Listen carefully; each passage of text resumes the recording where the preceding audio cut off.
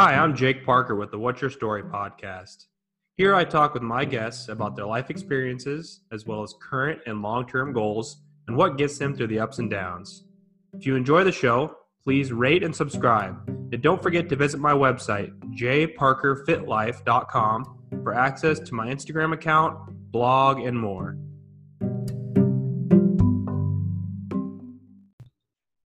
Hi, guys. Welcome back to the What's Your Story podcast. My guest today is Paul Rosalie. He is, among many things, an author, conservationalist. He is an explorer and a filmmaker. I first found out about Paul when I read his book, Mother of God. It's about his adventures in the Amazon and his experience that led him to doing research and traveling in the Amazon and things of that nature. And recently found him on social media, and he's doing a lot of efforts in helping to try to bring awareness about and conserve the Amazon. And so I will let Paul give a little bit of an introduction on his end, kind of pick up anything I left off. Well, thanks, man. I'd say I always grew up super like hating school and rules and sort of everything mundane. And I knew that the rainforest was being destroyed. And I also grew up living in forests. I mean, in northern New Jersey and New York State, there's just this beautiful forest. You have the Catskills, the Adirondacks, a bunch of state forests. And I kind of was, I was always going out on solos and staying out in the forest and tracking foxes and bears and following snakes and stuff. And then when I got old enough, I kept hearing that the rainforest was being destroyed. So I really just sort of couldn't sleep at night. And I wanted to go, at that point, I just wanted to go see it before it was gone. I just wanted to get there. And then once I got there, I think when you're from New York, you don't believe anything until you see it. And, they say, oh, the rainforest is disappearing. So I didn't really take that and didn't internalize that. And then when you get there and you see it happening, then it's a whole other thing. But, so at a very young age, I think by the age of 18, I was living and working in the Amazon rainforest and working with the indigenous people there. And that over the years has become me running an ecotourism company called Tamandua Expeditions, where we bring people to employ local guys and protect forests, running an NGO called Jungle Keepers that protects over 30,000 acres of rainforest, along with doing all the writing and film work and producing and stuff. The jungle has become my entire life. Yeah. So I'm curious, what were some of the beginning influences? You said you'd always been interested in exploration and, checking out the jungle and things of that nature, but was there things you read or things you observed or people that kind of put these ideas in your head when you were young? Yeah, I mean, there was a lot. There was, Jane Goodall. My parents, I'm dyslexic, so it took me a long time to learn. It's funny that I'm a writer because I sucked in school and it took me so long to read. But my parents, when I was a kid, before I really could read easily, they would read to me a lot. And so they would read me, what they read me was Jane Goodall's work. And then, of course, when I was a little older, watching Steve Irwin. Yeah, I remember you mentioned both of them a lot. Yeah. Steve was such a huge inspiration and just like so full of passion and enthusiasm. And actually, when he died, I had just put in my application to Australia Zoo. So him dying kind of changed my course. I was just determined to meet the guy. I knew that if we sat down, we would hit it off. So that was terrible. But Steve, Jane, Alan Rabinowitz from the Wildlife Conservation Society in the Bronx Zoo. He was awesome. He was incredible, especially with tiger conservation. So many of these people. But I tended to gravitate towards the more devout conservationists and explorers. And I remember when I was a kid, there was a picture in the Bronx Zoo, and it was all these scientists. I think it was an anaconda in South America, and there was 12 guys spread out, and they were all holding this giant snake that they found. I remember looking at that and just thinking, my God, that's they're in faraway countries and these, seeing species that no one's ever seen before, and that idea of adventure and purpose And that's, growing up in suburban New Jersey is like people talked about like, what basketball teams were doing. Yeah. And to me, that was completely, I didn't care at all about You that. just wanted something deeper. I wanted something much deeper. And then as my friend pointed out, he goes, so great. He goes, your whole life is modeled off of a thought you had when you were like 8 years old. And I was like, yeah, well, but yeah, that was kind of the thing. So yeah, reading about what other people were doing was a huge thing for me, because I was like, well, if they could do it, I could do it. Especially with Jane Goodall, because it was like she was a girl in the 50s, like going to Africa and doing this work. It's like, dude, if she could do it, then so can I. Like, and that's cool. I know that you've got a chance to interact with her now, because she's written excerpts about a couple of your books. And what was that like? Do you still get to interact with her very much? I mean, not a lot. Jane travels like, I think 300 days a year. She has given up family and comfort and any semblance of a normal life. I look at her the way you would look at somebody that renounces civilization and goes and lives on the side of a mountain meditating. She has done something so extreme, in that she's said, I don't care about me. I am going to go around until the day I die with my last breath telling people to save this planet. And that's what she does. And she's walking the walk, man. She is just incredible. And so, yeah, she's a major force. And it's funny, because when you meet her, I think most of us are used to, like, you meet like an old woman, you think, oh, you're an old lady, let me, like, be whatever. She's like meeting a general. She'll sit down with you and be like, the state of conservation and what we're going to do next. And she's talking, she wants to like look over maps and talk strategy. Like she's very aware that we're like in like a global battle, really. Not slowing down anytime soon. No, not slowing down. Not at all. So then let's talk about when you first, you started to touch on it, when you first got to go down to the Amazon when you're 18. And I remember reading in your book, you met a couple of people that you were reaching out to a lot of people trying to see if you could make your way. And so what was your first entrance into that? Well, first I think it's one of the things that I think is important about it is at first I went to, because I dropped out of high school after sophomore year because I didn't want to sit in 2 more years of high school. So I just went straight to college. And so right away I started asking professors, like, I really want to get down to the Amazon. And they were like, well, that's really when you're a grad student. That's not for now. And I was like, okay. So they told me no. And then I remember I went and found like this guy who was well known for being like a guy that does research in the Amazon. And I asked him, and he goes, well, no. He goes, you have to be a researcher. So, okay. So really I got a bunch of no's. And then even when I applied for the position that I got down there, they said, oh, you don't have the experience, or it's not convenient for us to come out of the forest. So I pushed my way to the Amazon. I really did. I had to fight to get down there. Now it's much easier to get down there. Just in the last 13 years, it's just gotten a lot different. But I went down there, and the first guy I met was Juan Julio Duran, and he's a local indigenous conservationist in the Madre de Dios region of Peru.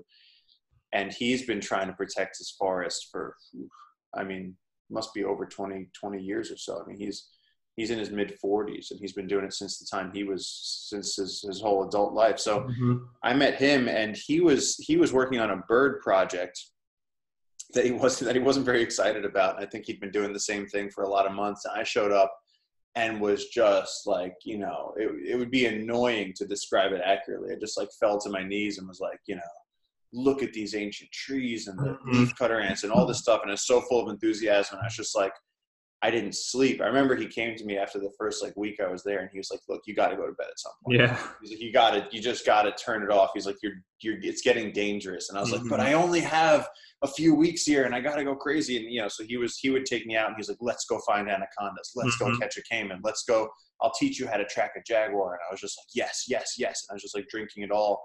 And then when I realized he was having trouble bringing people, because he's always in the jungle. And this is when I get, now that I'm like mentoring other kids, like, they go like, well, how do I do what I want to do? And it's like, well, go find the people whose work you want to emulate. Yeah. And just go hang around them long enough that they trust you. And sooner or later, someone's going to hand you something and say, hold this since he's here. And just like that, your responsibility starts. And for him, he was having trouble getting clients, because he was trying to use ecotourism to support himself and to protect his forest. And so he was just like, well, I don't know what we can do. And I was like, dude, I got access to Gringos. It's like, that's where I'm from. Yeah. I can make that happen.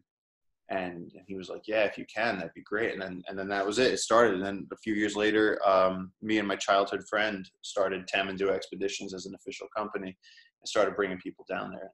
Mm-hmm. Just like that. Yeah, I think it's really interesting how you talk about just the fact that the important thing is just to go out and do it, and you tried as hard as you could, and you tried all these different routes to get to the Amazon. Yeah. You know, it's just like if you want something bad enough and you're willing to work for it, you can do it. And Yeah. I think the really cool thing about you talking about mentoring other people is just that one of the really positive things about the internet and the availability of education and books and things is if you want to learn from somebody, you don't even have to meet them. You know, go read their biography or go read things they've written or things that you can find on the internet. I think that there's so much more information out there. And I'm sure when you were starting, the internet wasn't what it is now, but No. you at least were able to reach out to people in a more effective way.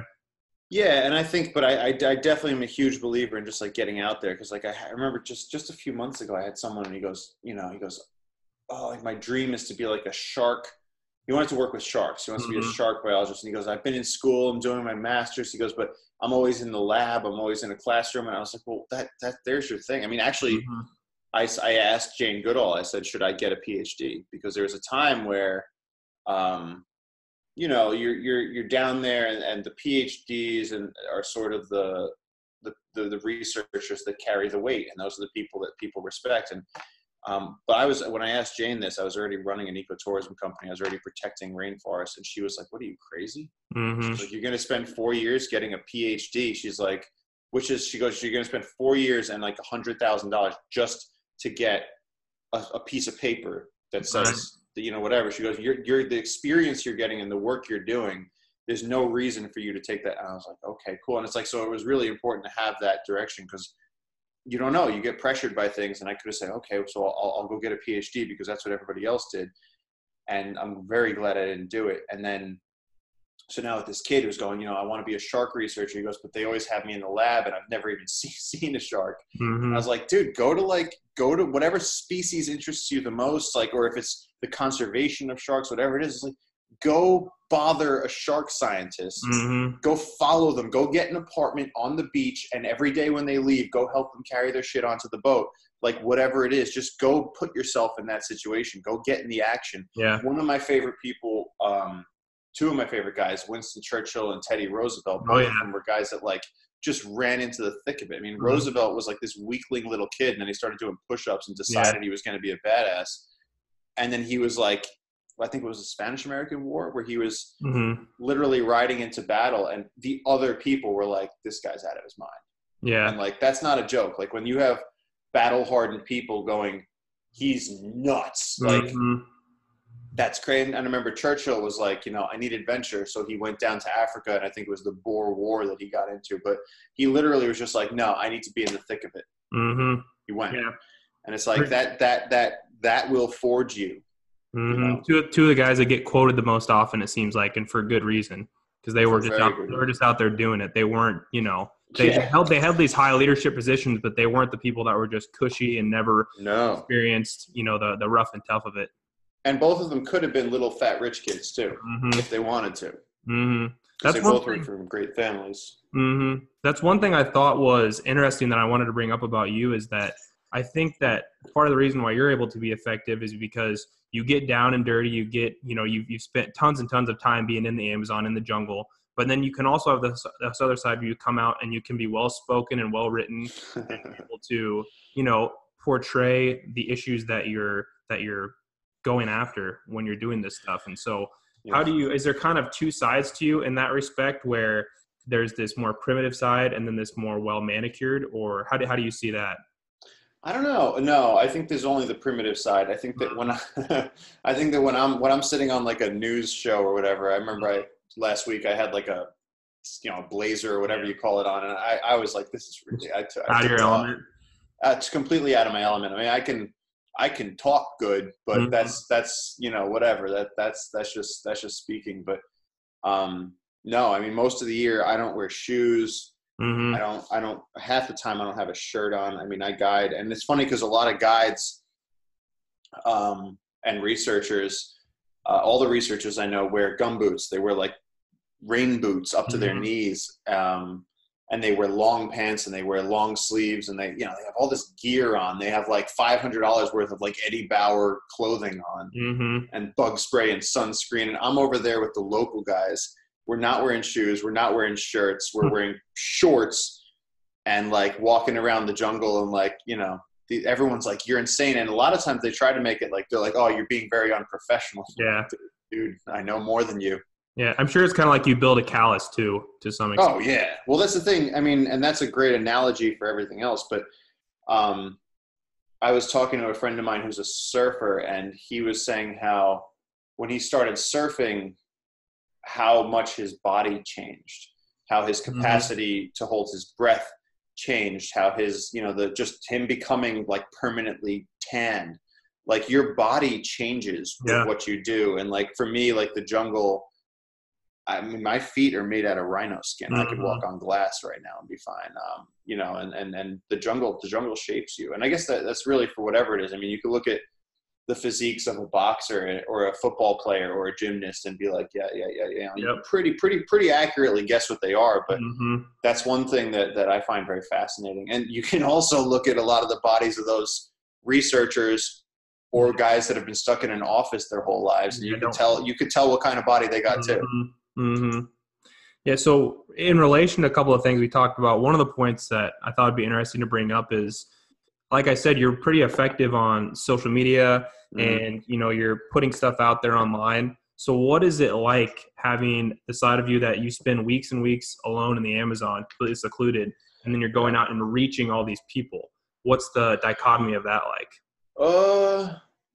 The social media doesn't actually bother me that much because I don't actually have to see the people. It's very, you take a picture and I calmly sit with my notebook and I write a caption or whatever it is and then throw it up there and then people react to it. That's fine. The dichotomy comes from that living 4 months in the Amazon and then arriving in like JFK and at the airport and then going and doing like a presentation and having 500 people come up to you. And do you know who Jordan Peterson is? Yeah, I like Jordan Peterson. Interesting. Yeah, I me and him did disagree on a few different things, but I find he's so articulate and his ability to debate I love. But he was saying that when you give talks and stuff, you have these people come up to you and you have like 30 seconds with them, and a lot of times they want to tell you something that they've been through. Oh yeah, I think I've heard a way in which before. Your work has affected them or something, but it's a very deep thing. So you have this complete stranger come up to you and go, "Here's how you changed my life," or "Here's how this happened," and you go, "Okay," but you have to sort of return that energy, and you want to return that energy. And then by the end of those nights, though, after being in the forest where it's like you just hear birds and you kind of chill out, and you don't really talk to anybody, and your brain is like meditating the whole time, and then you got to be like on, like it's just then that's very draining. Yeah. So what are you working on right now? What's your day-to-day like right now? Getting ready for your book launch, which is on the 17th, I believe. Yep. So actually the night before on the 16th, we have the opening at the Explorers Club in New York, which is cool. And that was a hangout of Teddy Roosevelt. He was there. They have a lot of his artifacts from when he explored the Amazon. But yeah, I don't have a day-to-day. That's one of my rules is I never want to have a day-to-day. So in the jungle, it's like, we wake up and maybe I'll guide for a week and then even that every day you're doing something different. Things change on the weather. And then you find out that there's a wounded jaguar downstream. You have to go get that. So it's like, I try to structure my life so that I never have a day-to-day because repetition, I get bored so quickly. But right now, last week we had the media blitz, which I had no anticipation of that coming. I just threw up a video, it went viral, and then my whole life changed. But right now I am finishing the trailer for the new book. I'm doing a few interviews for the new book and really just sort of getting my head in order. I'm trying to go on a bunch of hikes because once September 16th hits, that's it for months. I have to be traveling around planes, trains, and automobiles and giving talks. So it's like I've never actually done a book. I've never done a tour this long. So Yeah. I have to be very, very ready to do this. And, you know, of course, a book, I started this book 2.5 years ago. No, more, 3 years ago. So you start this project and it's such a long project and you put so much of yourself into it, but then to actually get it out there, you don't realize that writing the book is only part of it. Oh yeah, I'm sure. Only a small part of it. And there was a great, one time years ago, I was at home and I think like my mom or my sister was watching American Idol. There's this great singer and Harry Connick Jr. was one of the judges. And he goes, "You're not going to make it." And she went, "What?" She goes, and she could tell, she knew she was a great singer. And he goes, "Look," he goes, "being a great singer," he's like, "that's like this much of it." Yeah. He goes, "If you want to be that," he goes, "you got to promote yourself. You got to do interviews. You got to be okay with the politics of it. You got all the other things." He goes, the having your art is a very important part of it. And that's the reason we all know musicians and actors, and that we all know people that are incredibly good at what they do, but they can't apply it. So now I'm going to see if I can apply it, because I've written the best book I know how to write, but let's see if I can handle what it takes to get a book into the world, which is a considerable amount of effort.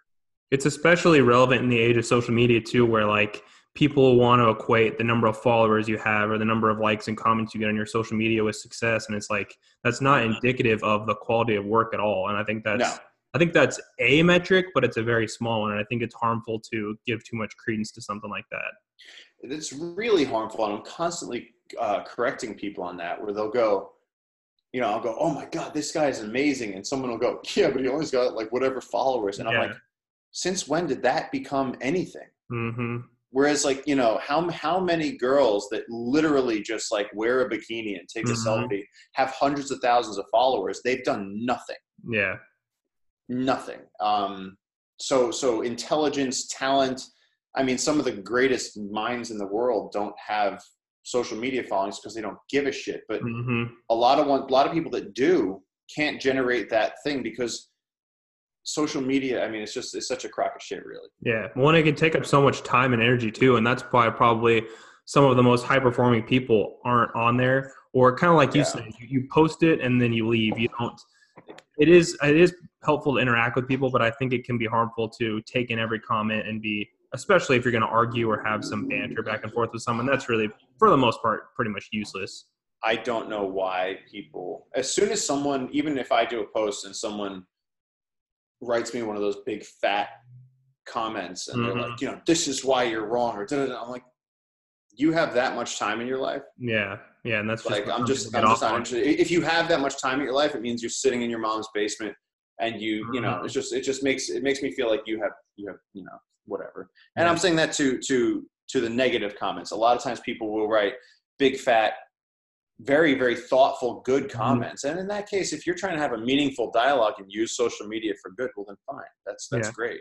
Yeah. And I'll try and respond to those. But these internet trolls, like even with the Amazon stuff, I have a few people being like, you know, they'll say things like, someone will comment and say, "we have to save the Amazon," and then they'll like argue with that person and be like, "well, unless you're a vegan, then like what you're saying doesn't count." And they'll be like, "well, you know, F you," and they go back and forth. And I'm like, what are you people doing? It's all anger, just frustration. It's all anger, frustration, and you're sitting there staring at your phone. Go outside.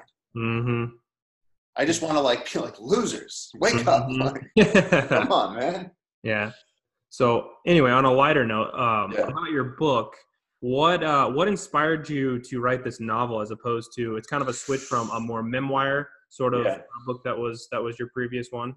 Yeah. So I started writing this. Well, I started following tigers and elephants in India. And to set this up for everybody else, tigers, there was 100,000 tigers in 1990. And over the last century, we've been shooting them, poisoning them, cutting back their forests, killing their prey. I mean, we've just completely tried to just kill them in every way possible. And now there's only 3,000 tigers. And I say that, imagine if you had a bank account and you had $100,000 and how you would feel. And then if somebody took you down to 3, how difficult would it be to rebuild just with the 3? You know, it's like you know, and as a population, tigers, 3,000 tigers spread out across, I think it's 11 countries all over Asia. And we've already lost a few subspecies. So tigers have been the recipients of this horrible, horrible extermination. And the ones that are left are migrating between forest areas. And so I actually read a mangabay.com article. They're my favorite website. They're like the devout hub. They're like the mecca for conservation news. And they had an article about this tiger who'd fallen into a well. And the villagers called the forest department in India, and they rescued her, and they kept her for 2 months so she could heal from her wounds, and they radio collared her. And then when they set her free, they realized for the first time ever that these tigers are migrating like on the outskirts of fields. So like there'll be farmers in a field and there's a tiger there, but the tigers will just sit there and they'll wait, and throughout the day they'll just like be in the bushes, and then at night they'll come out and like they'll poach a goat, or they'll get like a dog or something, or maybe, a deer or whatever, they'll try out a porcupine. But they're refugees, and these refugee tigers are moving around India. Sorry, I don't know how to turn that off. And so that was a big thing for me. And I started following tigers myself and tracking them through southern India. And then as the things happen, as you're following tigers, you can't help but notice that the elephants are in the same position. Now, I'm of the opinion that elephants are so intelligent and so influential on the landscape that I think that they should be represented in Congress in every country that they exist in. And people kind of laugh at that, but it's like, no, they're non-human beings that very much deserve our respect and that shaped the forests that we grew up in. So you start seeing elephants having fire thrown at them, being poisoned. They don't have enough to eat. And it's like, it's basically a war between humans and animals. And then, so all of that was going on. And then the thing that really changed it was in 2011, I was in the jungle, in the Amazon actually, and this Indian family came, and they had 2 daughters and the parents and 2 daughters. And the younger daughter was just the most, the most sensitive person I've ever met towards wildlife. She would not allow me to kill a mosquito. And if I slapped a mosquito, she'd be like, you said you loved animals. And I said, I do, but that's a mosquito. And she'd go, no. You either do or you don't. She sort of had this very irrational, but very beautiful, direct line towards the heart of just like, no, you have to protect him. And she was just unstoppable. Like when her parents told her she couldn't jump out of a tree 30 feet into the jungle, talking about a little 11-year-old, she was like, she came to me and she just goes, I'm going to do it. I said, all right, well, if you're going to do it, let me get in position so I can lifeguard for you when you do it. But she was smart enough to say, I'm going to do it. I can't control myself. I'm going to do it. So let me do it safely. I'm not listening to them. And she wouldn't listen to anything, and she just did it. And then the other thing that happened was on the last day that they were in the jungle, we ran into poachers in the Amazon, and they were carrying ancient tortoises, these giant tortoises. And this girl, her name was Isha, and she just instantly started crying, and she looked at me and she goes, you have to do something.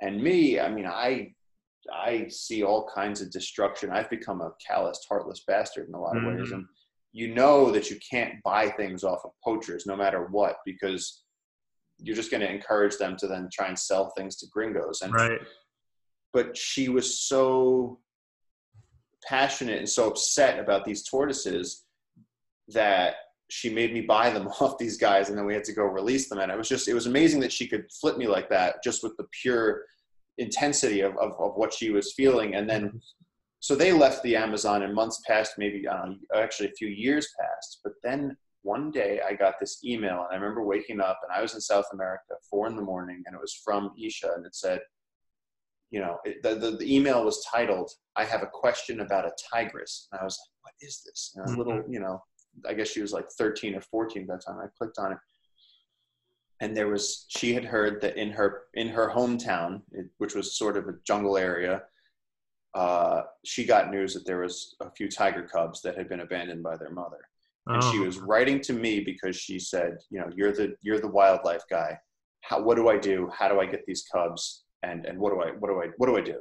She goes, because I'm going to go rescue them. And it was just like, and that was it. And so the book really was spurred off of those 2 things: the story of wild tigers and this crazy little girl that wanted to go rescue wild tigers. And then I ended up taking a lot of the true experiences that I've had, like almost being killed by by angry elephants in the field, and all the other interactions I've had with tigers and stuff, and really just cramming that together into this novel that hits on different elements of the story there. So I felt like, to me, the most authentic way to tell the story of what's going on in South India was to just say, forget trying to make it like historically nonfiction. Mm-hmm. I'll just tell a story. And that's what the guy did with, like, you know, I mean, it's so much historical fiction, 1,000 Splendid Suns profiles, you know, women in Afghanistan. Mm-hmm.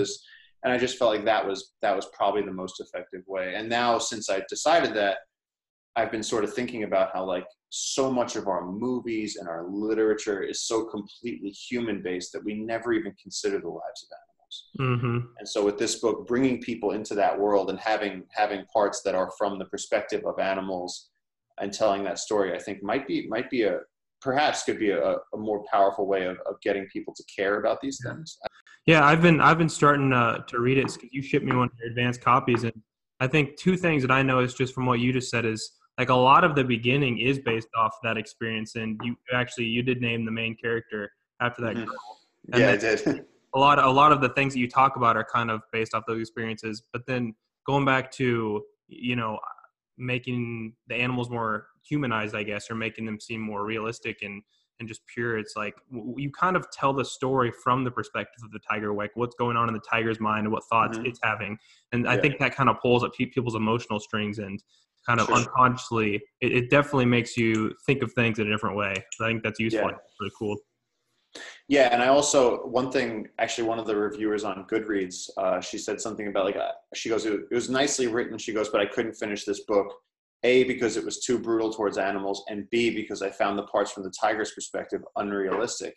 And I won't, but I kind of wanted to, like, reach out to this woman and be like, just so you know, years of research went into this, and there's nothing that the tiger thinks in this book or does that hasn't or doesn't happen in real life. Like, I tried to make the animals' perspective for both the tigers and the elephants all things that are true. So, like, there's a scene with the tribal boy where I describe when his little sister is going to be born and the elephant's trunk being on his mother's stomach. I know people who've been pregnant and who care for herds of elephants, and the elephants are very aware that you have a baby cooking. Wow, that's amazing. When you're pregnant, like, they know this. And when we all can go through our lives until you're around these animals. It seems like, oh, there's no way an animal. No, they're like, whoa, what is it? They're smelling the stomach and they're, like, checking it out, and they're extra careful around someone that's pregnant. Like, they understand all that. So it's like, you know, all those things. It's funny because a few people have mentioned, like, oh, come on, you with the way these animals. I'm like, no, this is all of it. Everything. I could defend every single thing that happens in that book. So. Yeah, I've been loving it so far. I'll definitely have to write a review on there once I finish. Yes, please. My God, it helps so much. Thank you. So based on another thing that you've been spending a lot of time on is trying to bring awareness to the fires that have been going on in the Amazon. So you want to talk a little bit about that and why that's important to you, and just sort of in that area? Sure. And so, well, I guess I'll start it with that. Last week, my wife came to me. First of all, every year, in the dry season, the Amazon burns. That's just the way it goes. And every year I go and I try and rescue what animals I can out of the fires. And this year, I guess last week, my wife came to me and she was really upset, and she was like, you know, they said the fires are really bad, and she showed me the pictures of Sao Paulo and the smoke. And I did one of those things where it was a normal day and I didn't want to deal with it, and I always deal with this shit, and I was just like, I was like, no, I don't want to talk about it. And then it kept playing in my head, and I went on my computer and I took out the footage I filmed earlier this year, and you know, I put it on Instagram, and then, you know, I don't know why everyone thinks it's okay to sleep in the same room as their phones, but I put my phone away, went to bed, and when I woke up in the morning, it had vibrated off the table onto the floor, and the phone had, like, exploded, and like with activity, and like the battery was gone. And I had like 20,000 more followers than I'd had the night before. And like everything went crazy, and instantly, like, MSNBC was calling me, and I was just like, I've been working for 13 years trying to get people to listen to me about the Amazon, and just on a whim, just happened to put up like a random video, and just everyone shared it. So, and for anybody that hasn't seen it, that video was me standing in burning forest, just basically being furious and talking about how ridiculous it is that we're letting this forest burn. And then so we're seeing fires burn this year, not that much more than they've been burning every year, which is one of the things, like, I'm really excited that everyone has so much sympathy for the Amazon right now. But the problem is that everyone is acting as if this is this year, or this is like an isolated event and not something that we've been allowing to happen for decades. And also, I mean, it's just, and you can't fault people, because most people don't spend their life studying this stuff. But first, the misconceptions I've seen are that, first of all, a lot of people are saying we have to go to Brazil and put out the fires. You can't put out 70,000 different fires. The other thing is, these aren't wildfires. They're not a natural part of the Amazon. These are set by farmers who are burning the Amazon so that they can put cows on it. And then the other thing is that it's not even just an Amazonian issue. It's burning in Indonesia. It's burning in Africa. We just keep cutting back rainforests. And aside from the resources that we all get, aside from the climate implications, we're losing so many species and individual lives in the terms of wildlife. Like, the animals are just being incinerated in these fires. And the last one that somehow gets left for last always is that indigenous people live in these forests. Yeah. There's cultures and knowledge systems and medicines. Entire languages are being pushed aside as this happens. So it's just absolute insanity. Like, so you could. It's like saying, like, why shouldn't I, like, drink gasoline right now? And it's like, well, I could make you like 100 reasons why that's a moronic thing to do. Like, it almost makes you lost for words, because you're like, okay, so we only have like 6% of our land that's rainforest. Let's just let corporations mindlessly destroy it. It doesn't make any sense. And I think that, like, if a guy like Teddy Roosevelt was alive today, he'd, like, get on a horse and just be like we are leading the revolution. Like, it's just, people today have become so, like, well, I'll write a note to my lawyer. Or, like, I'm very upset, I'll do a post. It's like, get outside, And a lot of it kind of, I think, comes back to, there's so much of a prioritization on short-term gratification and short-term profits if you're talking about business. And I think that's probably where a lot of the harm is they can see these gains economically and monetarily in the short term, but they're not thinking about the long-term things that they're doing to our environment. Yeah, and it's also, there's like a human kind of blindness that, the leaders, like, let's say in Indonesia, they're allowing these corporations to go and just, like, shave 10,000 miles of rainforest and put palm oil plantations there because the corporations are giving money to the leaders.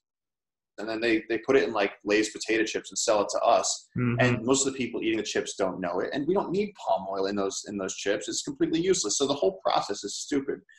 In the Amazon, you have these local farmers who are not the indigenous people. These are people, just Brazilians. Yes, they're from Brazil, but the tribes are not the people cutting the forest. It's these outside farmers that are coming into the forest and setting fire and putting these big cow farms, because yes, that helps Brazil. But I had an economist explaining to me the other day that if they do cut the Amazon back to the point where we start seeing significant decline in precipitation, well, Brazil is an international powerhouse for agricultural production, and they supply so much of Asia, and their export for agriculture is huge. So long term, they're going to be really killing themselves. Yeah. And this, we just have to have a revolution of thought, really, just in terms of, like, okay, so ecosystems create the things that keep us alive. I mean, again, it's so derpy, like, it's so stupid. You see it in India. I'm trying to get this op-ed out there right now that I just wrote about how I feel like I get to time travel. I feel like I get to see the ghost of climate future, because in the Amazon, you have big forests, and, you have a few people scattered through there. And then in India, you just have humans everywhere, and there's a few little patches of forest. And you see things like Pepsi came in a few years ago and built a Pepsi factory on this river, polluted the shit out of it, so that downstream, even the goats couldn't drink the water. This river was dead. The fish were dead. It was polluted. And like 10 million people downriver had nowhere to go. That river was the thing they survived on. That was it. So it's gone now. and there's not really like great laws on the books for like how to get back at an entire corporation for something like that. But like that should be murder. Yeah. Like that's an attack. And so we really have to, start reimagining this stuff. And we're definitely the last generation that's going to have the chance to pull it back. Yeah. I think you can really apply this towards a lot of things, but especially when you talk about climate change and resource allocation and preservation, it seems like it's always short term versus long term. It's like people see these profits going up and stuff like that, and they don't think about what the future of the earth is going to be like for our kids and our kids' kids, and just the conserving animal life and wildlife and all that kind of stuff. Yeah. What sort of things do you like to sort of hit on to help that reach home for people? Because I think part of the struggle is it's so abstract, and people go, oh, that doesn't impact me, so why should I care? If you're talking yeah, I mean, most people, we have a hard enough time with like diversity amongst humans. Getting people to care about animals is like a whole other thing. So like, I don't even try for that. And I usually don't talk about climate change either, because for most people, they still are like, well, yeah, climate change, but kind of really, especially in the business world, they tend to, most people tend to be like, well, come on. But so what I try and give them is the measurables that we've lost 50% of the wildlife on this planet. Our ocean fisheries are collapsing, and 3 billion people still depend on the oceans for their primary source of protein.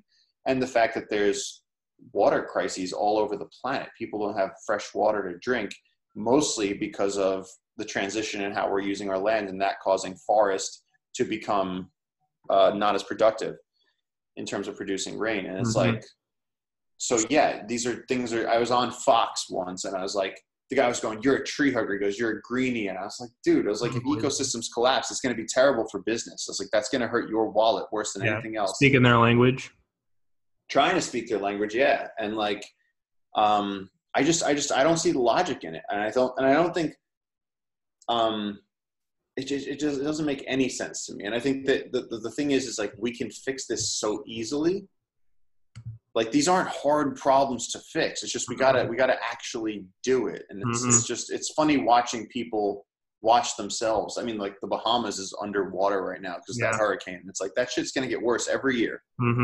We're hitting that point where it's just going to keep getting worse because we are doing the climate now. Like we can see it. Yeah. Well, since we're almost out of time here, I'll ask my couple last questions. So sure. That was kind of a good lead into one thing I wanted to talk about is people want to think, oh, this doesn't apply to me. Like I want to help, but there's not anything I can do. It's just bigger than me. So what would you say to, like, what are things that people can do on their day-to-day basis? What are a few things that we can change? Even if we're not going to go and donate huge amounts of money or donate huge amounts of our time, like day to day, what can we do differently? First of all, most people donating, like, I mean, I have friends that like, they're working 9 to 5s.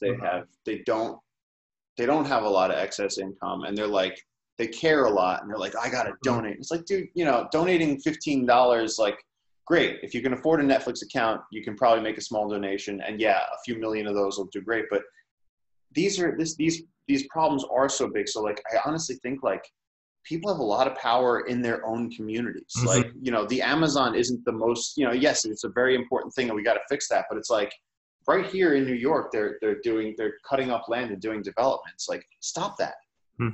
You can stop things in your local community from hurting wildlife and hurting local people, whatever it is, and that spread all over the world has a huge effect. If you do want to talk about the faraway places like Indonesia and the Amazon, in Indonesia we've seen huge success with people refusing to buy products that hurt the Amazon, because if you tell Nutella, for example, that uses a ton of palm oil in Nutella that everyone loves, that's it. We're not buying Nutella. And if all of the customers of Nutella suddenly said, we're not doing it until you start, not only stop cutting down Indonesian rainforests, but start, helping them, they would do it in a second. They're a company. That's what they're made for. So you have complete consumer power there to vote with your wallet. And, most people I know actually go, yeah, but it's just me. What does it matter? It's a teardrop in the ocean. It's like, well, that mentality is that's just the entire world's going to die. Congratulations. And then of course, the biggest one, stop putting people in office that don't care about the environment. we keep putting these old, confused corporate guys in office that have never been outside, that don't give a shit about the environment, and they allow this stuff. And when the oil companies come and they take, campaign endorsements, we should not be putting anybody in office that's going to hurt the environment. That doesn't have a great environment. But right now, I mean, even the head of the EPA, they said it was terrible right now. So I mean, we got to actually, people aren't participating in government anymore. They're not participating in the things that they believe in anymore. It's very, very strange time of weird apathy where people don't take part in the thing. They don't think that they have a voice or that they can do anything. And I think figuring out how to change that. Maybe it's too noisy out there. Maybe because the internet. Maybe people are just confused about what direction they're going. But I just think that people got to wake up. And I think there's so much separation between parties and things like that, and people got to realize the conservation of Earth. Our Earth is not a Democratic or Republican issue. It's our Earth and it's our survival. It's the place that we live, and so it's bigger. It's much bigger than parties or anything trivial like that. It is, and this issue has the opportunity to unite that, because at this point, this country is broken. When I come home from the Amazon or from India and I come back to the U.S., I'm always horrified. Sometimes I open my laptop. No, it's like a storm coming at me. It's you see. Or you're in, somewhere and they have the news on and they're just chattering all this stuff. And he said, she said, they did this, and none of it matters. And it's just craziness. And these are problems we could fix. So that's the good part is that it's not too late to fix a lot of this shit. But yeah. Yeah. All right. Well, I know you got to run, but I want to ask you the last question I ask everybody on the show. And hit me. As a longtime thinker, I know that this is something I've seen you talk about before, but what do you want your story to be at the end of the day? If you see the things that you're working on come to fruition and you see yourself living a successful life, what do you want the story of your life to be? I think I'd be really happy if I protected more rainforest than anyone else in history. I think that's my grand slam would be knowing how many animals were safe. Because right now I'm protecting 30,000, and sometimes when things get crazy and I'm thinking about all the destruction, I go, you know what? Well, on that land, all the monkeys are asleep tonight and everything else. All those animals are safe, and that river is running clean.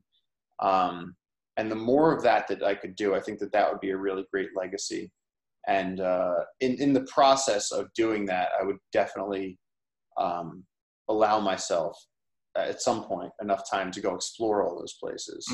I don't think I have the commitment that Jane has, where I could just say forget my own enjoyment. I think I'd have to still go on some crazy adventures, because that's, at the end of the day, that's what I love doing. But yeah, I think that's it for me. Is just I want to just protect wildlife. So we're protecting as much as we can in the Amazon, and with the Girl and the Tiger, I'm actually trying to protect. We're actually trying to start a reserve in India, like a way station. So as tigers are migrating, they can stop in this forest, and there's going to be zero human influence there. They're totally safe. No one's going to hunt them. No one's going to bother them. We can have deer there for them to eat, and just support them. So if we can keep, and that's the thing I've been doing, is connecting people to conservation. So saying, look, you want to help? Here's how Jungle Keepers is going to help protect spots in the Amazon. You want to help? Come with us. We'll employ the local guys to protect their forest instead of destroying it. And so my thing is trying to connect people to conservation, because if you can make people feel like they can do something, then they will, because most people are good. Most people actually do want to help and do the right thing. And I think that, that's to me, that's, it's the best work I can think of doing. And at the same time, if you said, what do you want to do? You could do anything on Earth. You could be an astronaut. You can do whatever. I mean, aside from having superhero powers, this is the work that I would want to do if I could do anything. So yeah. Well, that's a great note to end on. Paul, I want to thank you for coming on today. I think it was very informative and interesting. And we talked about a lot of different things that you have going. So I'll include some links to where people can find your work. Appreciate that. Thank you. Find things where they can see where you've expanded on the things you've talked about. But I want to thank you again, and I want to wish you the best of luck. Thanks a lot, man. Thank you for having me on. All right. The Girl and the Tiger coming out on the 17th. And Paul will continue to post on his social media, website. Like I said, I'll include all of that. So thanks again.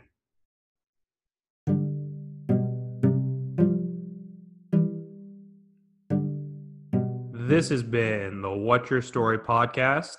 I'm Jake Parker. I hope you enjoyed the show and will tune in again next time. If you're so inclined, please send this episode to a family member or friend you think might enjoy it. And it would really be awesome if you could rate, review, and or subscribe to the podcast. It sure helps me out a ton. Thanks.